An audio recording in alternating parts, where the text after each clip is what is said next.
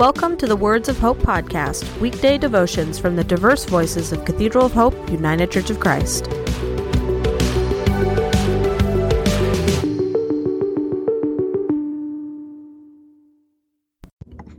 The devotion for today, Thursday, May 11, 2023, was written by Dr. Pat Saxon and is narrated by Reverend Andrea Davis.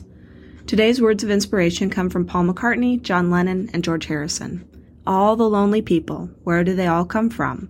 All the lonely people, where do they belong? And Psalm 25, verse 16. Turn to me and be gracious to me, for I am lonely and afflicted. Hear today's words of hope.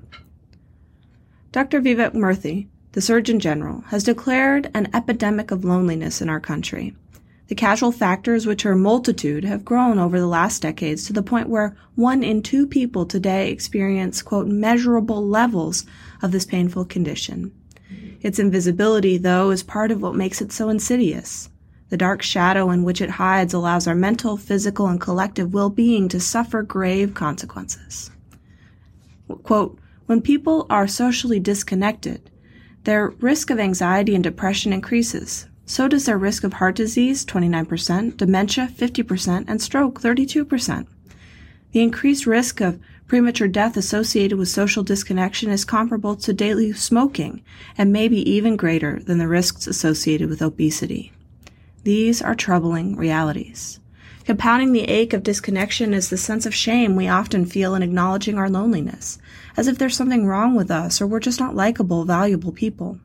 Murthy recounts the intense period of his own loneliness after his first appointment as Surgeon General had ended.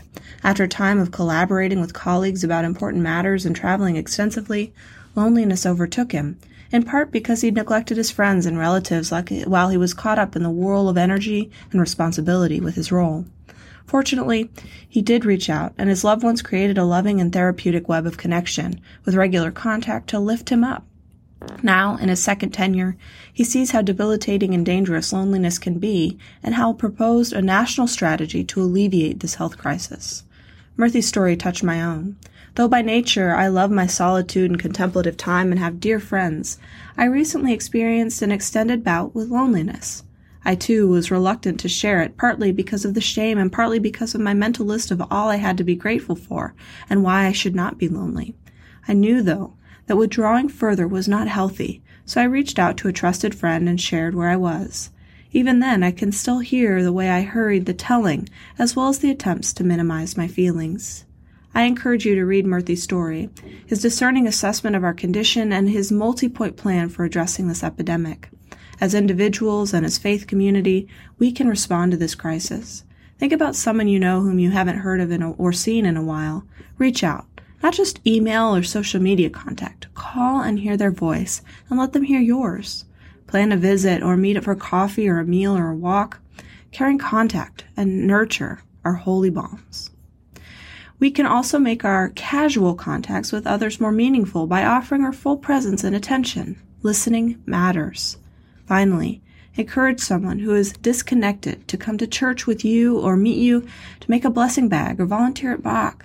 Serving others lifts us out of ourselves. Let us pray. God, sometimes we are truly desperate for you and for human presence. May your Spirit come to us in our need and send us those who will companion us on our way. Amen.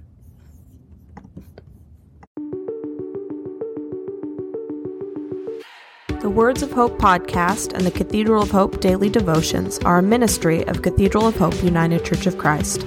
To support this ministry, please subscribe to and share this podcast, follow us on social media, and donate through our website at cathedralofhope.com/give.